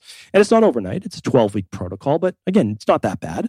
And the issue, though, while you're going through that, though, there has to be a process of dealing with what are the underlying anxieties and stresses in your life. Because if those are not addressed, if it's not your gut, it's going to lead to something else. Maybe it's thyroid, maybe it's cortisol, maybe it's estrogen dominance. One of the main things we see in our practice, 8 out of 10 women have estrogen dominance. It's one of the reasons for infertility, but it's also one of the reasons for lower mood, for bloating during the last 7 days or so of your cycle. I think that's a for birth adult control acne. thing. Certainly part of it, but what I would say is this, is that women who, because we work with a lot of women who are trying to get pregnant as well, it takes them 3 or 4 months just to normalize their cycle, and that's with help. And then still, the major reason why women become estrogen dominant is stress. And that's because when you see cortisol levels go up, you see progesterone levels start to decline. So actually, most women won't notice anything really off for the first 14 to 19 days of their cycle, which is more the follicular phase. We've got ovulation. Then we start the luteal phase, but the luteal phase doesn't peak out until around day 19, 20, 21. So we see it around then when progesterone should be high. But if it's not, well, estrogen stays normal, but progesterone is lower. So they get the headaches, lower mood, night sweats, not menopause, but they start to feel all of these same symptoms. And so that's a real good giveaway that the hormones are imbalanced. But again, so what do? Do you just give progesterone? No. I mean, that's not my recommendation because you need to fix what was the underlying root cause. Most likely it was elevated stress and cortisol. Wow. Is there any correlation to hormones and the gut as well? I don't think I've ever asked that, but I just was thinking about like how much the gut microbiome obviously affects mental health, affects so much, but is it connected to hormones? Well, if we look at serotonin, there's a famous statistic that says 90% of all the serotonin is made in your gut. Now, it has to move from your gut towards your brain and the rest of your body, but it is absolutely manufactured in your gut. The other thing, though, is your B vitamins like B12 are also manufactured and used in the gut. So when we look at overall stress, okay, well, we need enough vitamin C, we need enough vitamin D, we need enough serotonin being produced, we need all of our B vitamins, not just a B12 or a folate. So never take a silver bullet approach to anything. I don't think there's any one thing, because I tried it all. I mean, again, I would say, ashwagandha is going to heal all of your stress. Great herb, but probably not. It's like, okay, ashwagandha plus binaural beats, going for a walk, meditation, choose whatever your favorite modality is to unwind. Plus, make sure you have enough B vitamins to be able to make all these things work. And it's fairly interesting too, because when you look at it, the thyroid is a pretty simple gland, but it's often 1 out of 5 women. Okay, so if you're walking down the street, here in New York, you could say, okay, just walk by 100 women. We've got 20 or so who have low functionally low thyroid. And now the reasons are not super complex, but they're never tested for in conventional medicine. You're looking at selenium, you're looking at zinc, you're looking at something like vitamin B6. Like before women, because it mainly is women, unfortunately, that are put on antidepressants, which again, I agree, in some cases, these pharmaceuticals are necessary. But if you're low in B6, you can't convert tryptophan to 5-hydroxytryptophan without that B6. And I think that's really important. So you're not going to make tryptophan to 5-hydroxytryptophan to serotonin. And there's a jump, and you need B6. You need selenium as well. But if you're low in it, which a lot of people are, well, then you're not making it in the first place. And so I think we have to look at, again, like the real levels of health in the body that why do people get sick in their 30s and 40s? Well, it's just gradual decline. That's all. Like it's a gradual decline of stress and life building up. So because of the relationship between 5-HTP and serotonin, that's why people take it after taking drugs. They do, because their levels will drop so low. Okay. So if you use something like ecstasy or whatever the drug may be, that's going to spike your levels very high and you feel great while you're on it, well, you get that subsequent dip. Yep. And when you have that dip, well, then you feel depressed. Yep. And so they're using 5-HTP to just potentially make more of that serotonin. Now, the interesting thing is when you go on an SSRI, which is a selective serotonin reuptake inhibitor, it's not making more serotonin. It's just opening up the pathways, so it's not necessarily recycled. It keeps more in what's called the synaptic cleft so that when you need it, it's there. But it doesn't make more. But at the same time, I have to tell people you can't just take 5-HTP if you're on an SSRI because it can be dangerous. You can actually get serotonin poisoning. So just on the point of, whether it's being low in selenium or B6 or all of these different vitamins and minerals, should we be able to ideally get all of them from food, or is that kind of impossible in the world in which we live, especially in the US? Yeah, it's a tough one. I used to believe that we could get it all from food. I really did. And I think that there was a time before the 1960s or so when there wasn't a level of soil degradation when we could. I do believe that. But when you look at food now, even organic, it does not have the same micronutrients, so that's the vitamins, minerals, etc., in the food that it did before the 60s. One of them, even if it's organic, if we look at it, a lot of it's monocrop based in the same soil every single time. The soil doesn't have the same level of bacteria, which is important because that's how the reuptake of those nutrients happens. And they don't use real manure anymore. A lot of times we don't like to think of our food grown in manure, but it's the healthiest way to actually get those minerals and bone dust, et cetera, in there. But the other part is that we don't use a 3-field system anymore. So it's one crop after the other crop after the other crop. The soil never regenerates. So the 3-field is like where it's like the different processes of growth. Allowing that, correct? Within a farm. I forget the movie right now too, but they basically showed the animals are moving, like the cows are in one field, they're eating the grass, all of that. They're dropping the manure. The chickens are coming in next, and then they're doing the next field. But the 3-field system is 2 of the 3 fields are always being used. The 1 field is off for a season so that it can regenerate. Yeah. It makes total sense. If we want to be able to have great quality food, we need our soil to be healthy in the first place. And so I don't believe in megadosing nutritional supplements. I really don't. I think you can feel phenomenal in the short term. So in certain cases, 12 to 16 weeks, okay. Megadosing, no, but a higher dose, okay. And then I believe in just a small dose of certain vitamins and minerals in order to be able to safeguard against the nutritional deficiencies of food in general. And I'll be honest, most people just don't have a varied diet. And so, like, they're eating good foods. But I mean, when I ask people, like, typically, like, let's be honest, how many different vegetables are you eating in a week? And even myself, like, I eat broccoli basically every day. But it's simple, like, it's my go-to. Yeah. But I'm not eating, like, all the blues, oranges, purples, yellows. And so, all I'm doing is getting a little bit every day of my micronutrients that I need. And then I try to eat the best diet I can. Okay. Yeah. Yeah, we were talking about that. Like, we're missing the seasonality of things. And I was thinking about that, too, living in Los Angeles. So I was like, I eat well, but I'm really eating the same things in the same sort of macro and micronutrients all the time. I want to talk about glucose because I feel like this is sort of a conversation where people are way more interested in their blood sugar and their blood sugar levels and understanding them. I think most people are interested in it because they have heard of a correlation between like your weight and fat and blood sugar and your body composition. So I guess, is there truth to that, or what is the relationship between blood sugar, your weight, and your body composition? Yeah, it's a hard one. Before I opened my functional medicine practice in Boston, I had essentially a nutrition personal training studio. And all we did was help people transform their bodies. Like, that's literally all we did. Hundreds of thousands of appointments. And the easiest way to do that is through metabolic conditioning workouts and a lower carb diet with a little bit extra protein so they don't become too catabolic, and a slight caloric deficit. You don't even need a large caloric deficit. A lot of people say you do to a degree. I think most people's bodies are dramatically inflamed. And so a lot of this weight that we're holding is what we like to refer to as like toxic water weight. And people don't like that word toxic, but when you're inflamed, you're holding a tremendous amount of puffiness in your body. That's not body fat. That's water that never needs to come back. So we body fat, and we've got this inflammation, and we're working on that. So now, kind of bringing it up to speed, what we do is we do a very specific functional medicine detox, and we also have a program called the Fatlocity program. I don't love the name, but it is what it is. And it's low carb for 21 days because it works. Like, we know low carb works. The problem is this. I would say for the vast majority of women, if you continue with a low carb diet, meaning just vegetables, we say unlimited amount of vegetables because we're going for 2 to 3 cups with every meal. And then we've got lean proteins, whatever you like, vegan, paleo, etc. And then we've got healthy fats, typically avocado, olive oil. You can have other types as well, so coconut oil, things like that. Okay. So pretty basic, like nothing revolutionary there. Okay. What works though is that you cannot maintain that diet for most women. Because what we found is this. So then we're bordering more towards, again, like people could say that's a keto-based diet. It's not a keto diet. A keto diet cannot be high protein. So a lot of people are eating high protein diets, eating steaks and all that, saying they're on a keto diet. If you were to test for ketones, I'm guaranteeing you are not showing ketones unless you're only eating 1 meal a day where you're going on an extended fast. Because protein is made up of amino acids, which can be converted to glucose. Like if your body needs it, it will convert it to glucose. Like it has no problem doing that.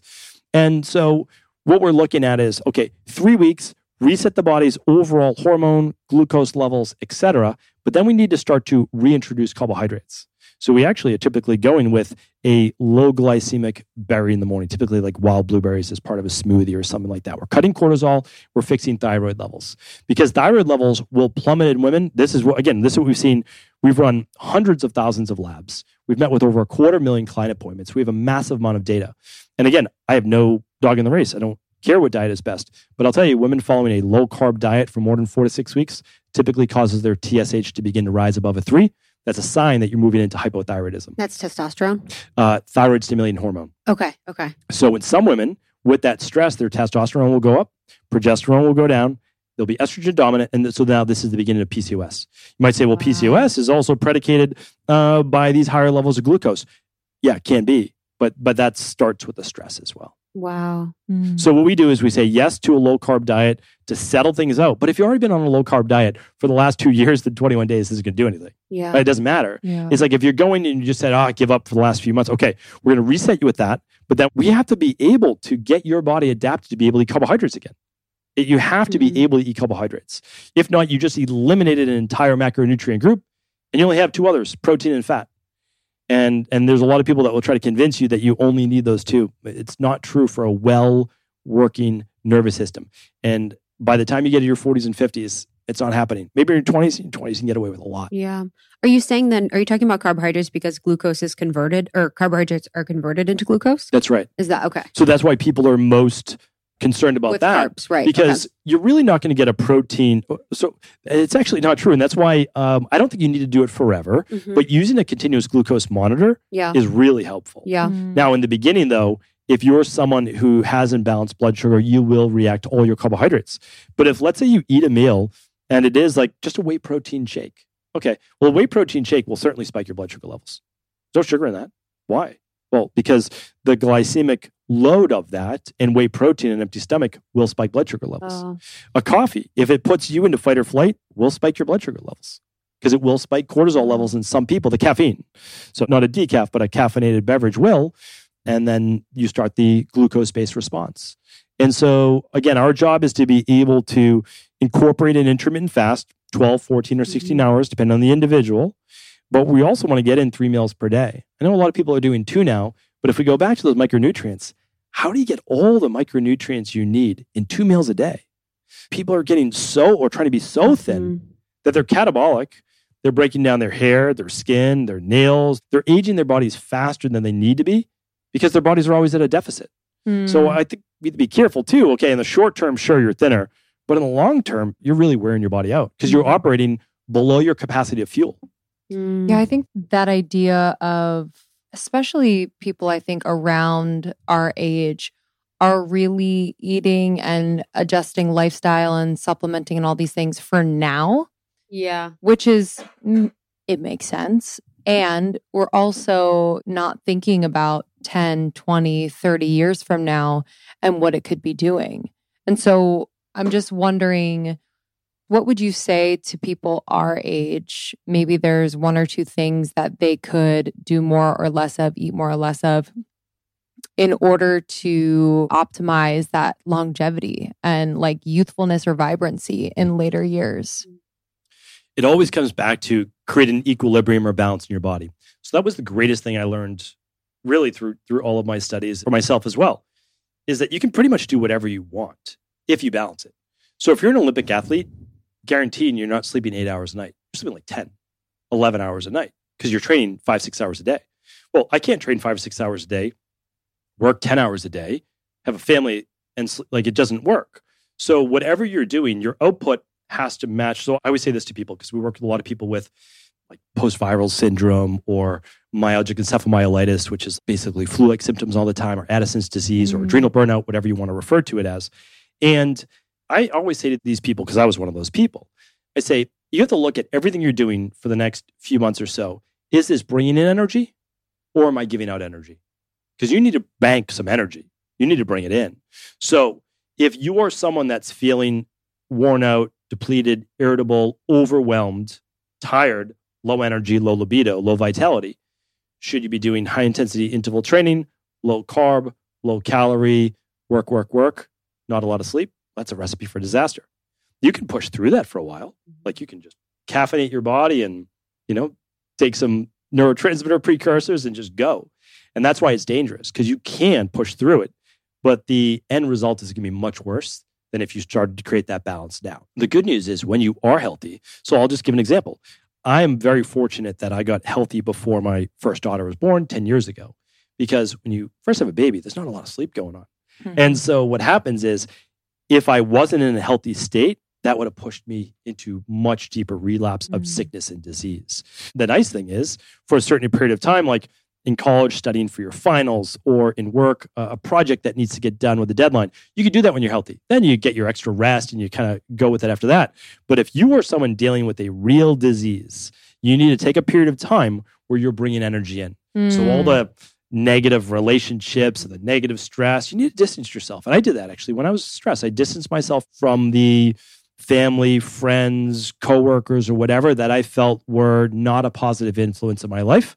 Kind of drew within a little bit for a period of time, hung out with the people that I felt were like nurturing and that I could be relaxed, that it was just me. And that was actually a big part of what I would say my treatment was actually finding that balance. Because I'm a go person by nature. So I feel myself getting there all the time. And I'm like, all right, we just need to bring it back. Yeah, powerful. How would people be able to tell the difference between toxic water weight, like any water weight from inflammation, and body fat? Edema is one of the easiest ways to look at it. So if we think about it, let's say we stop consuming water at 7 or 8 o'clock at night. And so you might wake up at 6, 7, 8 in the morning. If you were to weigh yourself, and I know not everybody's into weighing themselves, which is totally fine, you might be 5, 6 pounds lighter in the morning. And you could say, well, that's dehydration. True. But during the course of the day, getting 1%, of your body weight or so, maybe 2%, that's not abnormal, because you are slightly dehydrated overnight. You're losing like a liter of water just through perspiration overnight. But some people gain a tremendous amount of weight just over the course of that day. And that can be from food sensitivities, environmental sensitivities. It can be from, like I said before, thyroid function. But then there's just general edema. So we'll have someone do like our 21-day functional medicine detox. They could lose 10 to 21 pounds in that period of time. Is that all fat? Absolutely not. No, they're losing massive amounts of inflammation. With inflammation comes water. So that's why when people go on a low-carb diet as well, they'll often lose the water weight, because there can be some water retention with carbohydrates. That doesn't mean it's a bad thing. It actually gives, I know people don't like to use the word, but tone to your body and muscles, because your muscles are 72% water. But it's important to look at that. Now, if you were to depress, like let's say you just wore socks and you see lines after you take the socks off, that can be a lymphatic issue. That can actually be edema or excess water weight that you should not be holding. Sign of a poor lymphatic system, potentially. Wow. So rebounding, sauna, those types of things are really great for that. Edema. Yeah, for edema. Okay. Yeah. For edema is basically holding on to water weight. Edema, exactly, is holding on to water weight. Mostly we see it in the face or we see it in the ankles. So is inflammation manifest as mostly water retention, or can it manifest in other ways? That's the uniqueness of the individual. Okay. So inflammation is often looked at as the root cause of disease. But inflammation is simply the level right before disease. So if you look at Ayurvedic medicine or bioregulatory medicine, there are 6 phases of disease. The last 2, it's manifested. But before that, there were 4 phases that took place before that disease showed up in your blood work. And that's why blood work is not always the best metric for overall health. It is the best metric for diagnosing disease, but not the best metric for health.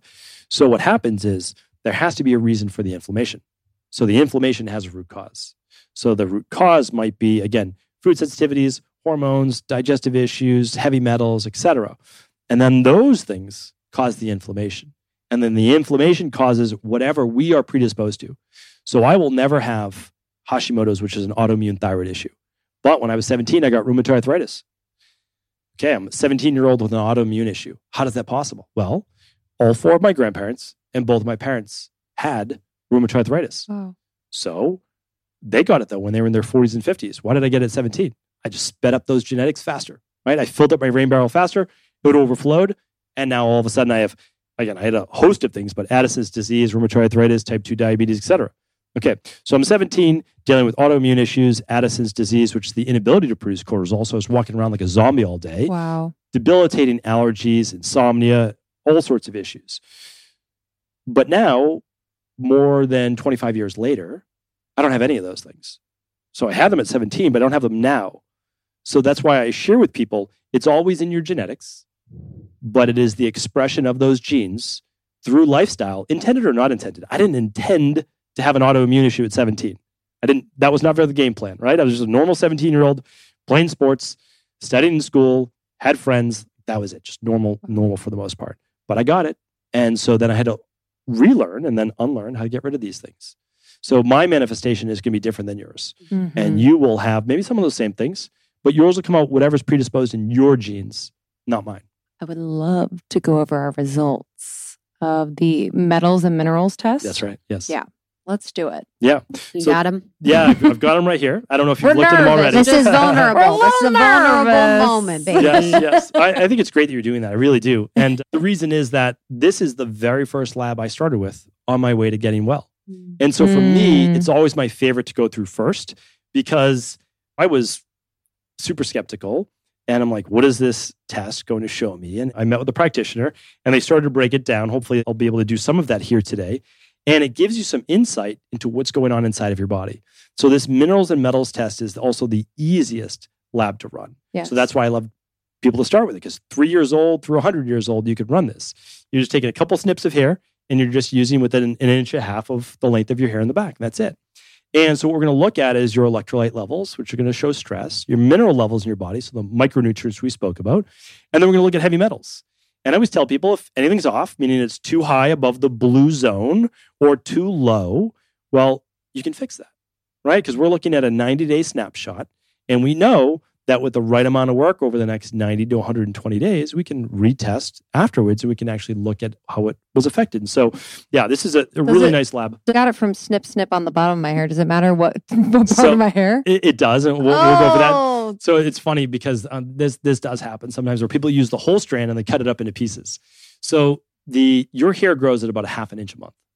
And so if you want what happened within the last 90 days, well, you snip within an inch. So basically, you cut near the root, tiny amount. You go underneath the back of the hair. Yeah. And then that's what you look at. Oh, oops. That's all right. Mine's going to be like 3 months from.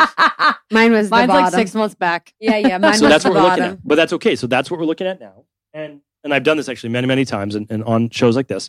And so you can just kind of look back at the 90 days before that. That's what we're looking at. So we're looking at that much hair sample. This is used now for autism, links to heavy metals, ADHD. It's used with FBI-based drug testing. So they use hair tissue testing for quite a bit. So I'm going to hand out your labs and we'll go through them. I like hair over blood. I'm sick of blood. I know. Doing all the blood stuff. I'm just like... So one of the reasons we do this is just the simplicity. So when I had my practice in Boston, we're a completely virtual practice now. We ship labs to 27 countries around the world, Wow. which we could never do as a Boston-based practice. We would do blood draws. And the actual people who follow through on blood draws is very, very low. Yeah, dude. Nobody wants their blood draw. Yeah. And so blood draws, you should still do at least once a year for just make sure that there's no disease diagnosis. But in the meantime, you can test your hormones with saliva. You can test your gut-based health and vitamin levels with urine. You can test your parasites and bacterial overgrowth with a stool test. So there's a lot of other samples that you can do at home. Plus, the nice thing is about this is not shared with any electronic medical record system. That's nice. So these are completely private between the lab, myself, like our company, and yourself as well. So there's your results. And those Here are we those go. results. My test results. A+. Wow, this is powerful. I was like, I'm sex F. guessing- I was like, did I get an F on So this? since they're both perfect, there's really nothing for us to chat about. I think this one is going to be, is this metals? I think minerals. I think there's going to be a copper thing because I had my copper IUD. So I'm going to have like a high Mm. copper. Oh, that's interesting. So I should also state too, typically how this works is we would do a consultation, we would run your lab, and then I would then give you a protocol based on that. We've never done a consultation together. So I know really nothing about both of your health, and that's totally fine as well. So my job is just to read this lab, and then you'll simply see if it makes any direct connections with you. Cool. Now, the nice thing is this can be correlated with other labs. When we have iron on this lab, the only time iron is necessary to look at on a hair tissue mineral analysis is if it's very high. Mm. And at that point, you can have what's called hemochromatosis. And then we let people know, okay, you're going to go to your PCP, confirm this with a TIBC and ferritin draw. And if it is high, we need to lower that because that's dangerous. Mm. So all the rest, we're looking at non-diagnostic and are very, very applicable. Now, for anybody obviously not watching this video, the first four are your calcium, it's going to be your magnesium, it's going to be your sodium, and it's going to be your potassium. When people see elevated levels for these, they're like, oh, I'm taking in too much calcium. It's not that. When your body gets stressed, we've been talking a lot about stress here today, something called hypercalcemia can happen. So your body, in a state of stress, actually breaks down calcium from either diet, muscle, or bone. And so you see an elevated level of calcium in your bloodstream. That's not good. Not good for the arteries. Does show higher level of stress. Now, the nice thing is if your magnesium is also elevated, what it does is it's showing that's the parasympathetic nervous system. So sympathetic calcium, parasympathetic magnesium. That's why people say, oh, why do you take magnesium? Well, for sleep, for anxiety, for sense of calm, right? Like that's why we do it. Okay, well, what is that doing? It's inducing the parasympathetic, the rest and relax, or the fight or flight. It stops that fight or flight. And then we look at sodium, potassium. Those are essentially markers of catabolism or breakdown in the cells and tissues, energy used with the adrenals as well. And then we'll get into the minerals. Okay, so who wants to go first? I'll go first. All right. Brave. So, Yeah. Krista, we're going to look at your lab. Calcium, So- magnesium off of the charts. Same, baby. Yep. See. Now, the interesting thing Yes. was, again, we've read hundreds of thousands. We do, so just for this lab alone is probably 2,000 to 3,000 of the minerals and metals tests we see from around the world. So we've got a very, very large sample size. Wow. And the interesting thing is, again, I'll see a couple of hundred of these a week that I'm specifically looking at. Yours are very similar. Both of your Obviously. labs, very, very similar. So we'll see why that might be. Now, there are some differences, of course, but when we look at that, so a healthy level of calcium on this minerals and metals test between a 32 and a 64, anywhere in that blue wave is fine.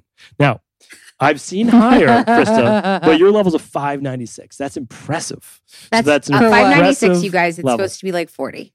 Wait. Yes. It was 596. For calcium. Okay. That's right. Okay. 398. So it's very What high. the heck? Very high, but yours is exceptionally high. So we'll look at that in the greater context. I think it's from water. What do you mean? Typically, it's Listen to the typically doctor, it's a- baby. You're not the doctor. it's a stress induced marker, Wow. Mm. higher level of stress. Now we can look at why that might be. Now there are other reasons.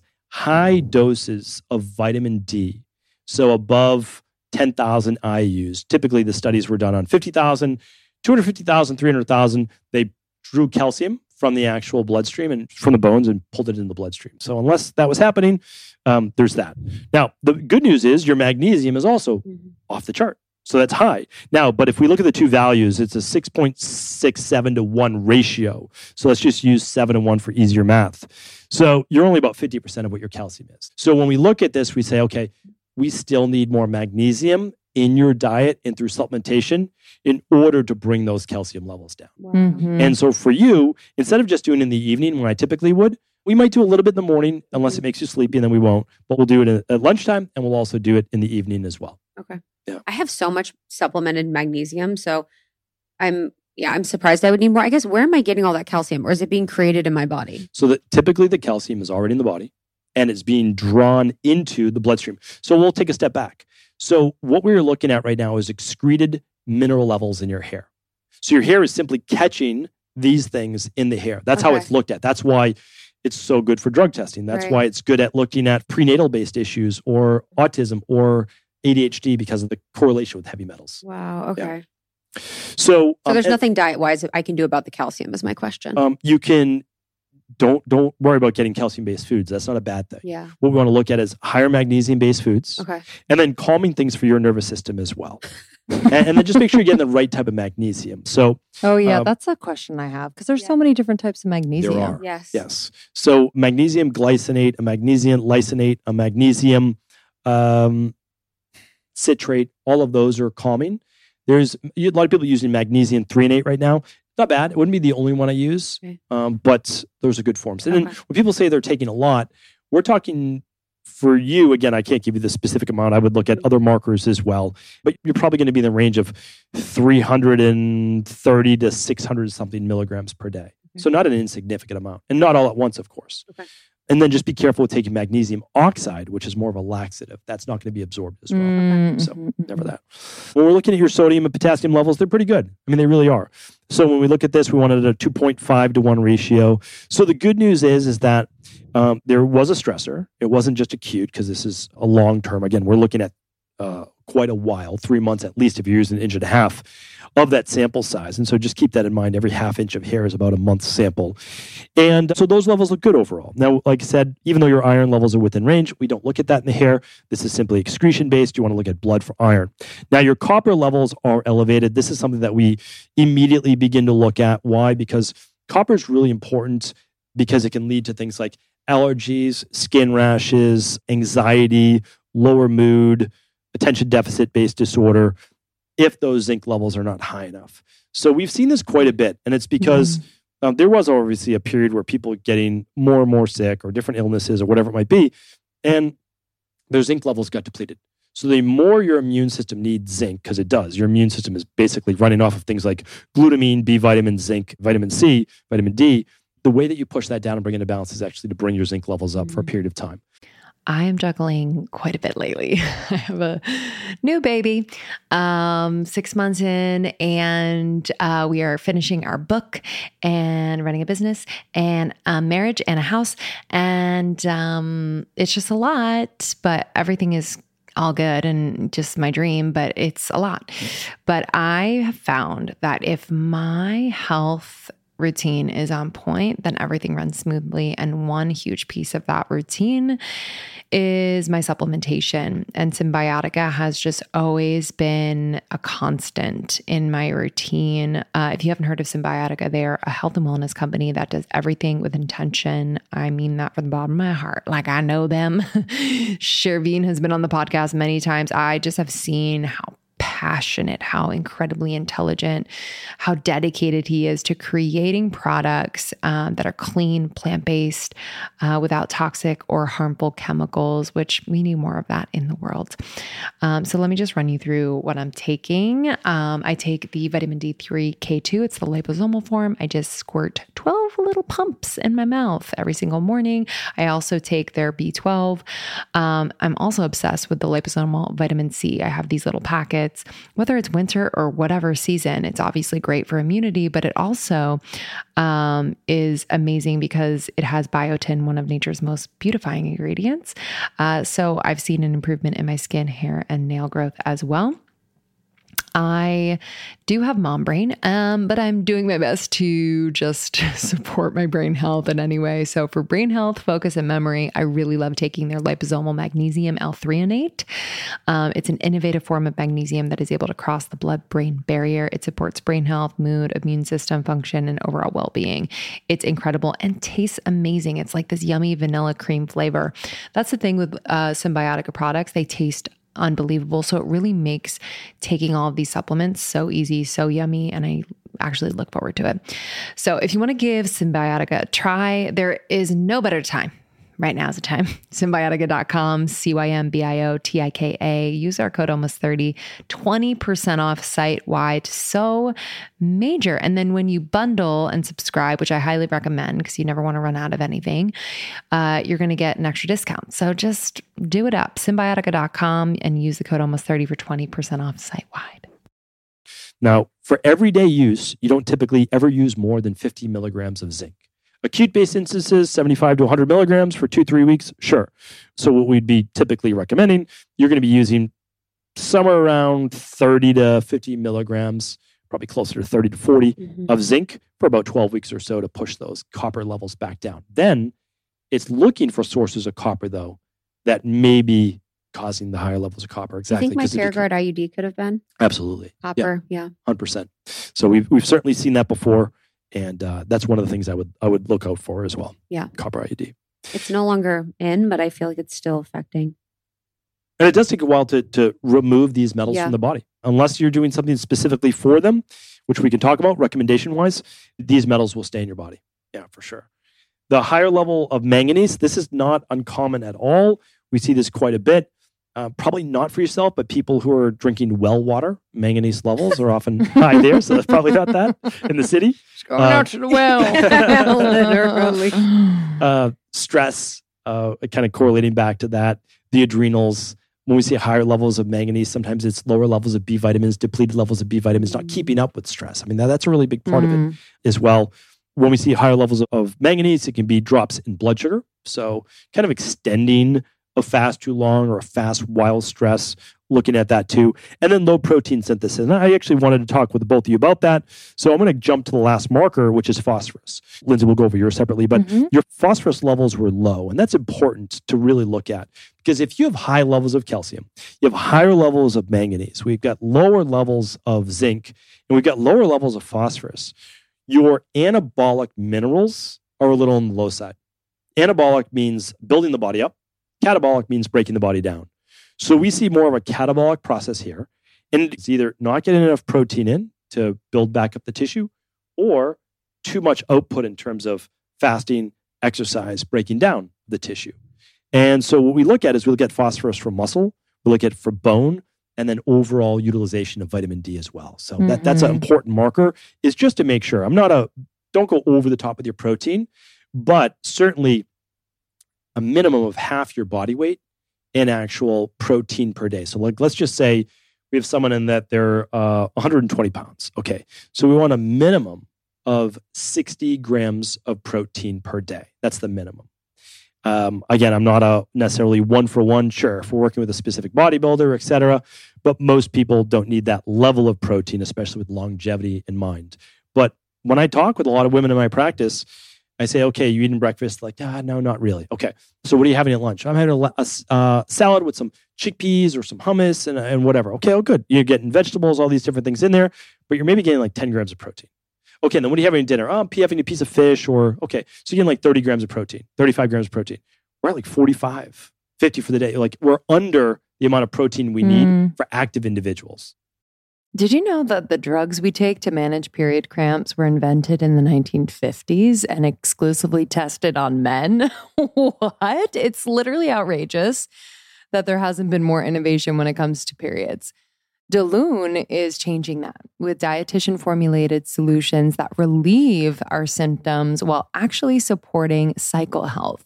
Because our cycles affect every aspect of our wellness, period pain, mood, sleep, skin, metabolism, energy, and more. I don't know about you, but some months I'm like, oh my gosh, like everything has to stop, but it really can't because I'm experiencing, really bad cramps or headaches, fatigue, bloating, you name it. I've really tried a lot of things, and while I think I've gotten most of my symptoms under control, it doesn't mean they still don't happen and kind of disrupt my flow. So I was really excited to find Daloon and recommend it to a lot of my friends. And they have been absolutely loving it. I was talking to a friend the other day that experienced like really, really bad periods, cramps, and just all these symptoms. And she was so happy to try Daloon. She's noticed that her symptoms have subsided. They don't last as long. They're not as intense. And she can really just be in her life, which is really nice. So Daloon nutritional solutions are dietitian formulated to work with your cycle health, not against it. It'll help you all month long while also relieving your cramps and PMS during your period. Daloon creates effective drug-free supplements for period cramps, PMS, and optimal cycle health. So you can get the relief you need naturally, which I'm all about, and start feeling like your best self. So if you want high potency, fast acting supplements for your period cramps, PMS, and really getting your cycle health in its prime top condition, like 92% of their customers report that relief, try Daloon.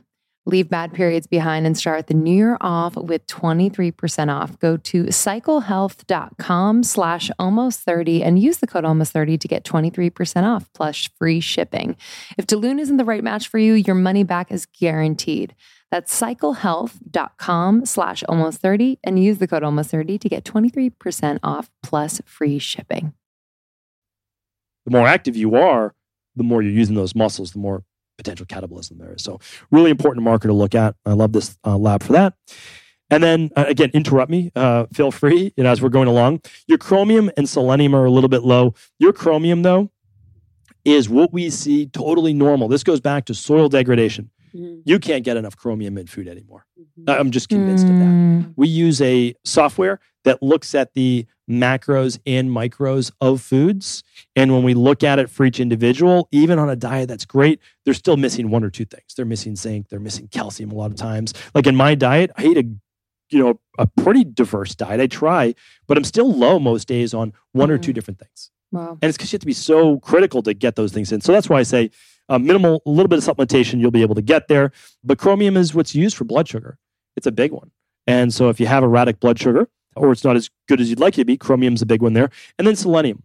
And that's why I love running this test. And I love, for the next one I'm going to recommend for you would be the stress mood and metabolism test. It'd be a great one to look at your cortisol levels, estrogen levels, progesterone. It'd be great to look at your vitamin D levels in your thyroid because your selenium is a little on the low side. Selenium is used for that thyroid. It's used as a very powerful antioxidant. So I want to take a look at that just to make sure it's optimized because for women, especially, again, women and men, but your TSH, thyroid stimulating hormone, which is typically the only thing your PCP runs, should be between a 0.5 and a 2. Mm-hmm. So if you're a 2.7, you're considered totally normal. But now you're trending out of range. Your thyroid's not optimal. So again, a lot of times we tell men and women like to lose weight, to do this, to do that. It's just calories in, calories out. No, it's optimizing hormones. It's optimizing blood sugar. It's optimizing for energy, right? Mm-hmm. So your thyroid helps with energy. What if you have cold hands and feet? You want to look at your thyroid. What if you have thinning hair, thinning eyebrow? Yeah. You want to look at your thyroid, eyebrows. So you want to look at that. It's all very, very important. All right. So then we move down to your heavy metals and we see lead, none. Okay, that's the most important one. Good. Mercury, we've got one little tick. It should be 0, but not that bad. And we'll talk about that. Cadmium, 0, which is great. Again, that's good for the thyroid. Arsenic, very, very, 0, which is good. It's what it should be. And again, it means can't really find it, 0.002. So it's almost non-existent. And then we've got aluminum, though, almost a 3. So 1.25. So 1.25 is what we typically see because aluminum is so pervasive in the environment. You definitely have higher levels. Yeah. So we'll chat about aluminum for a minute because this is the most pervasive heavy metal that we see on all of these heavy metal labs. Probably because of deodorant. That's a big one. So antiperspirants. Yeah. So I don't use aluminum. I don't use deodorant. So we've got that's whatever, dude. Aluminum pans is a big one. Wow. Aluminum foil is another. Water filters that have an aluminum filter is another big one too, or just tap water. Berkey?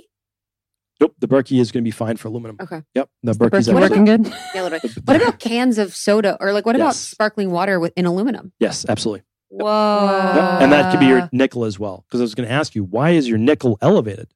I don't know, man. We don't typically see elevated nickel. It's an That's interesting one. But for the nickel, there are some random ones that it could be. So if you drink rooibos tea, are high levels of nickel. Oysters can be high levels of nickel.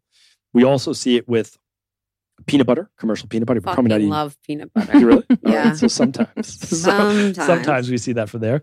We can see it from hair dye. So nickel is often in hair dyes as well. It's in some cosmetics. They often put metals in cosmetics because it gets it to stick. It gets it to keep that consistent color. And that's on there as well. Smoking, detergents, aluminum foil again, nickel-backed jewelry, amalgam fillings, not typically from food. So I just wanted to let you know that like mushroom extracts have been found to have some nickel contamination in them. But that's about it. Because mushrooms are actually... They're I eat a filtered. lot of they're mushrooms. Exactly. Yeah. A lot of mushrooms. So, but that's one to look at. And because certainly we want to bring the nickel down. It's an odd one to have elevated. So we just want to bring that down. And all the rest of trace minerals are I'm a fine. unique gal. You are unique. Do Lindsay's baby. All right. So overall, Krista, though, your lab was good. What are we working on? We're working on the elevated levels of the stress. We're working on the elevated levels of copper. And everything has a antagonist on these labs. So what pushes down calcium? Magnesium. What pushes down sodium? Potassium. What pushes down copper? Zinc. So we always know what the levers are and how to pull them. That's cool. And then for heavy metals, we don't want any heavy metals in the body. So we're going to be using things like a heavy metal detox-based protocol. Very simple. It's vitamin C, Craxel, chlorella, cilantro, biofilm disruptor. Then infrared sauna is also great. Oh, we so have if you one have at home. access to an infrared sauna, it's fantastic. Perfect. Awesome. I have it at home.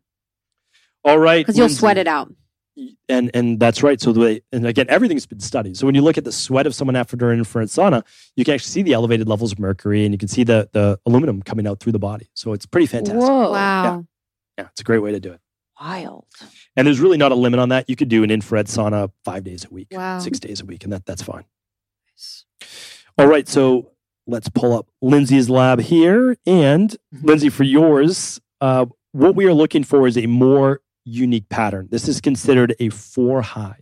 So a 4 high means all of your electrolytes are above the ideal mark. And it's just the potassium, which isn't as high as the others. This is typically a sign of higher chronic-based stress. So higher, which they call HPA axis adrenal stress. This means that for a period of time, yours was now, we're going back 6 months to a year. Yeah. A period of time where you had very elevated levels of stress. You would only ever see a 4 high in terms of electrolytes during high level of stress. Yeah, I think that shakes out. It's hard to go back that time. That is why we like to use that, the last 90 days or so, because people are like, oh yeah, absolutely, this is more current. Yeah. And so I would say, we'll run this again. We'll do the last 90 days. We'll get you that pertinent view as to where you're at right now. Yeah. I feel like I've changed so much about my lifestyle and diet, in the last probably 3 months. Yes. I would say, or just fitness and diet, but continue. No, Yes. it makes a big difference. Now, although your levels were not as elevated, they were elevated. And so we have to look at that. So we want to look at lifestyle factors beyond just nutritional supplements as well. It's like, what are the things that are going to calm the nervous system that are going to then allow your levels to come back to more normal? Yeah. So I always like to tell people there's no one specific thing. Sure, it could be meditation, but it could be walking. It could be singing. It could be whatever's relaxing for you. That's what we want to look at. And then also good quality sleep, being able to turn the mind off at night. It's such a big part of it. So making sure that if you're tracking your sleep biometrics, you're getting 90 minutes of deep sleep and about 2 hours or more of REM. Yep. Really important for the body and the mind. Mm-hmm. And then if we look at your iron, it's going to be low on the HTMA, the minerals and metals test, but it's not what we look at necessarily as a factor. Okay. And then we want to look at your copper levels. Now, your copper levels were quite elevated. And so for me, again, I'm always asking why the elevated level of copper in the body? Where's the contamination coming from? Could be from water, could be from cosmetics, could be from multiple other factors that we can kind of dive a little bit into.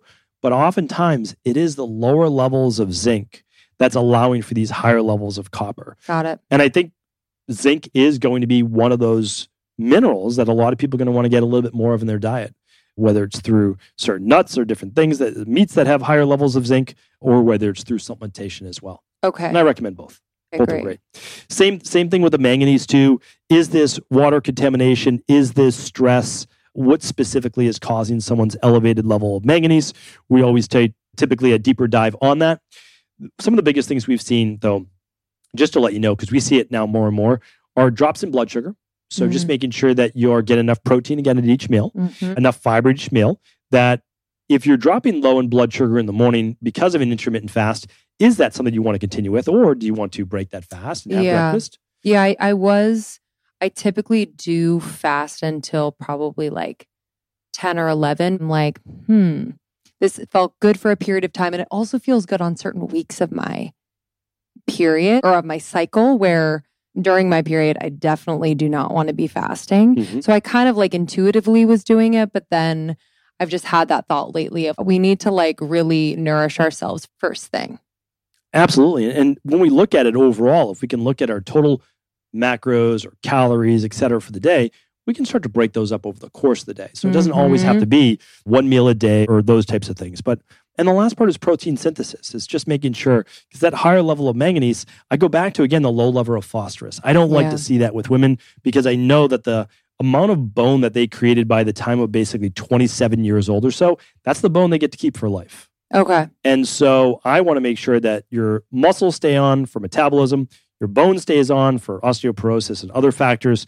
And when we talk about longevity, I want to help you live to 100 plus, but I also want you to have a good quality of life. Yeah. And not those hip fractures that so many women have, later in life. So we want to look at that, really make sure that we are getting that adequate level of protein on a daily basis. It's going to keep you satiated. It's going to bring your zinc levels up, and that's big to look at. Your chromium and your selenium levels, again, they're on the lower side, but normal if you're not supplementing with any.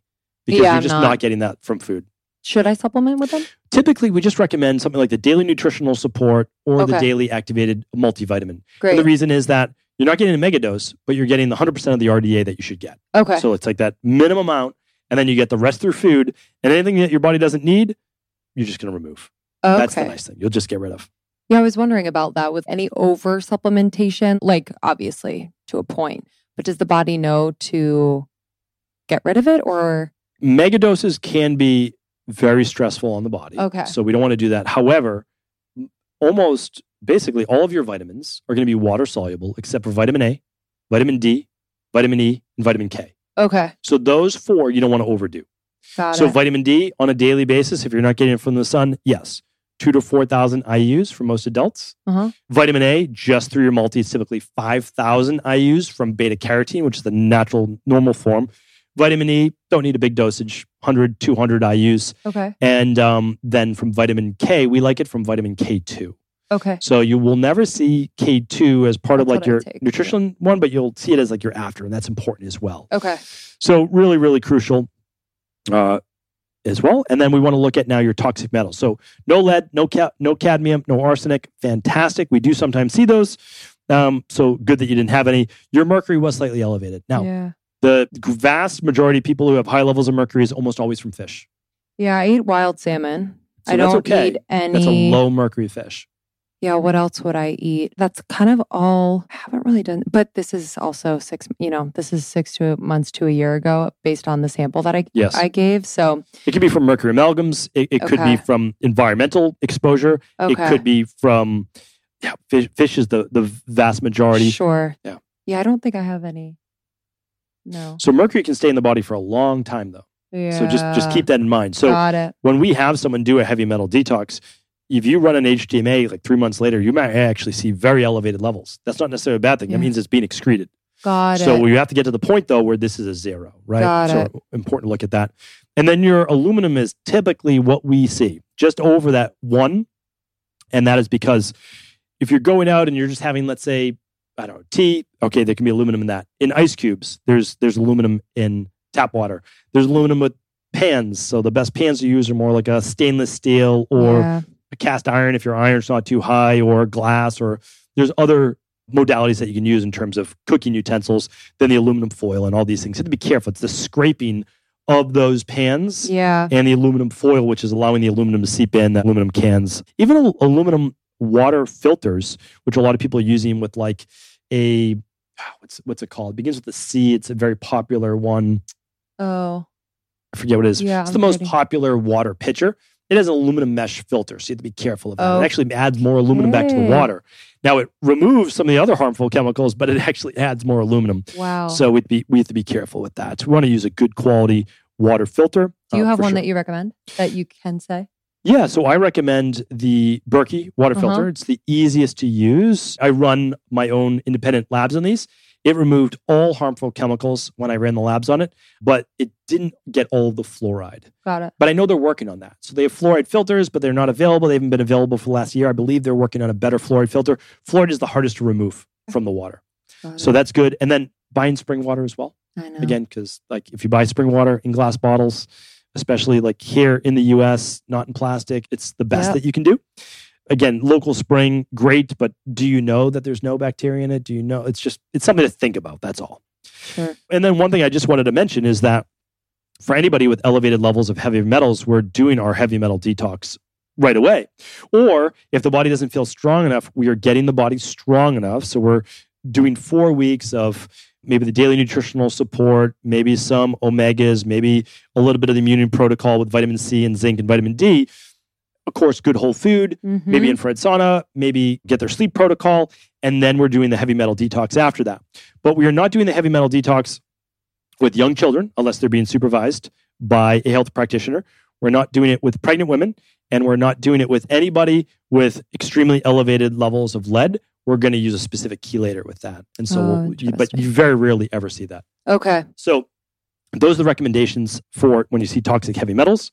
And the last thing we just didn't mention too much is the little mark on the bottom of the page that says slow oxidizer.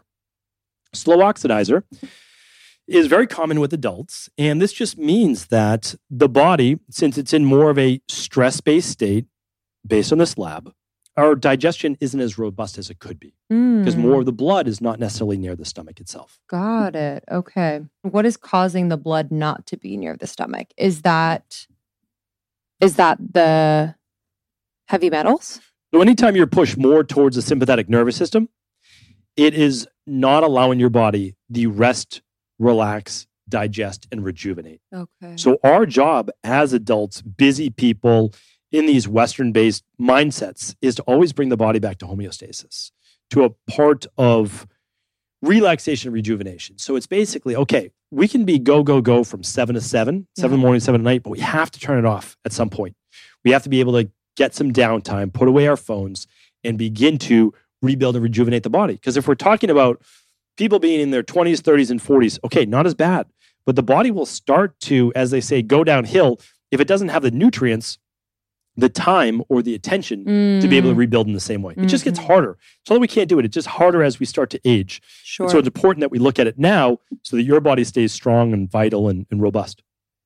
So good. Yeah, this is very eye-opening. And I'm thinking of things that, one, I love the fact that there's always that counterpart of like, okay, upping the zinc, upping the potassium in order to balance the other out. But I'm thinking about these kind of sneaky things, whether it's different ways that I could be ingesting or getting aluminum into my system. And I thought I was going to be overwhelmed, but this is actually empowering me in a way because it feels like they're, to your point, you said your protocols are generally, you can see a difference in 90 days. Is that true? Our protocols are typically never longer than 12 weeks, but Right. it would probably be 2 consecutive. So Yeah. from this particular lab, we would also run what's called the stress, mood, and metabolism lab. And we would run all your hormones, your cortisol, your vitamin D, your thyroid. And then for me, I would also, though, run something called the Candida Metabolic and Vitamins Test. So that will look at your vitamin levels because you might be deficient in B vitamins. Yeah. If you're deficient in B vitamins, all of these numbers are going to look like this because you are not able to manufacture the anti-stress response. B vitamins are the anti-stress vitamin. So if you don't have enough of those, and it's not just folate, which is B9 and B12 methylcobalamin, and of course you want the methylated form of them, but you might not have B1, which is so important for the thyroid, or B6, which is important for the nervous system. And again, not mega dosages, and there's a good amount in the daily nutritional support, the daily activated multi, but you might need just a little extra. Okay. And so that's going to help with that. And then it's also going to look at gut function. If there's a lot of inflammation in the gut, then there won't be absorption of all these nutrients. Let's say right now you're getting in a lot of these minerals right now. And you're like, this doesn't make sense to me. Yeah. Well, if your body is not just what you eat, it's what you absorb. Yes. And so we need to make sure the absorption is there. Got it. So something like a daily digestive enzyme with meals to be able to help you break it down, great thing. But it could be, again, that there is some candida overgrowth or bacterial overgrowth. And so we'd want to look at those things. And again, these aren't scary things at all. This is just another metric. So I always tell people, this is a great first lab to start with. And I think that when you start to explore your health and you do find it empowering, you're going to want to learn more. Yeah. And it's not a race. There's nowhere to finish too. I know. Right? So it's like, once you're good, like I'm good. I have more energy now than I did 25 years ago. So why do I feel better now? Well, because there's always more to explore. Yes. And you can always upgrade your health even just a little bit more. And you get to know yourself through these processes and protocols. Sure. And you find out what works for your own bio-individuality. So that's my biggest thing, is that there is no one-for-all approach.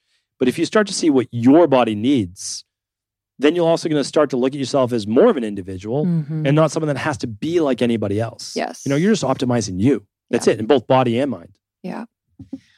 Okay. So how can people, because I know people are like, okay, I want my tests. How can people start to test, and what would you recommend? Or is there a way in which they can find out which tests are for them? So we are a global functional medicine practice, so integrative health practice. We work with people around the world, and we do that through video-based chat. It's a HIPAA-compliant software there. But if you don't know which lab is best for you, you can actually do a 20-minute lab consultation to say, hey, these are my symptoms. What lab is best for me? Right. You can find that at stevencabral.com/almost30. But I know for your community, we're going to share this lab as well. Just something for your community that we don't typically do. Yes. And again, if you don't know where to start, this is the easiest, least expensive, and most approachable lab to start with. And it's going to give you an insight into what's going on in your body. So my only recommendation, though, is to take that sample right close to the Not root. what I did. but you are not the only one. This happens literally all the time. We're like, oh, we're getting a haircut. Let's do it. Just do a little bit off the ends. But what it's going to do, though, is it will show you that last 90 days. Great. And so we have a place to start. We can help with not just nutritional supplements, but actually with what I call the de-stress protocol: diet, exercise, stress reduction, toxin removal, stress reduction, emotional-based balance. Yes, some nutritional supplements, and that success mindset that if you look deeper into your health, you're going to be able to find the root cause answers as to why you're not where you should be in terms of your overall health, your body, and I would say just overall vitality for life. I mean, it's such a big part of it. Yes. Thank you so much. My I pleasure. always love talking to you, and this is just super fascinating. And I feel like the science is always something that sticks with me. You know, when I hear it, I usually never forget it. And those are like the little tidbits that I kind of take with me on the health journey. So thank you so much. Y'all check the show notes as well as on our website for all information regarding Dr. Cabral and Equilife and the discounts. I'm excited for all of you to just learn more about your health. So thank you. Yeah, I appreciate you having me on. Thanks. Of course. Thank you, Dr. Cabral. That was incredibly informative, so thorough. If y'all are intrigued about the heavy metals and minerals tests that they offer at Equilife, we have a special offer for you, $99, which is opposed to the $199 original price. And you can go to stevencabral.com/almost30 to get that. Yep. Love it. Highly recommend. It's been so helpful for me. Any more information on Stephen Cabral is Stephen Cabral on Instagram. And you can find more information about Almost 30 at Almost 30 Podcast on TikTok, on Instagram, on Twitter, and then almost30.com for all of our courses and programs. And we love you guys. We're really grateful that we can be here with you every single week. It means the world. See you on the next one. See you on the next one. Bye. Bye.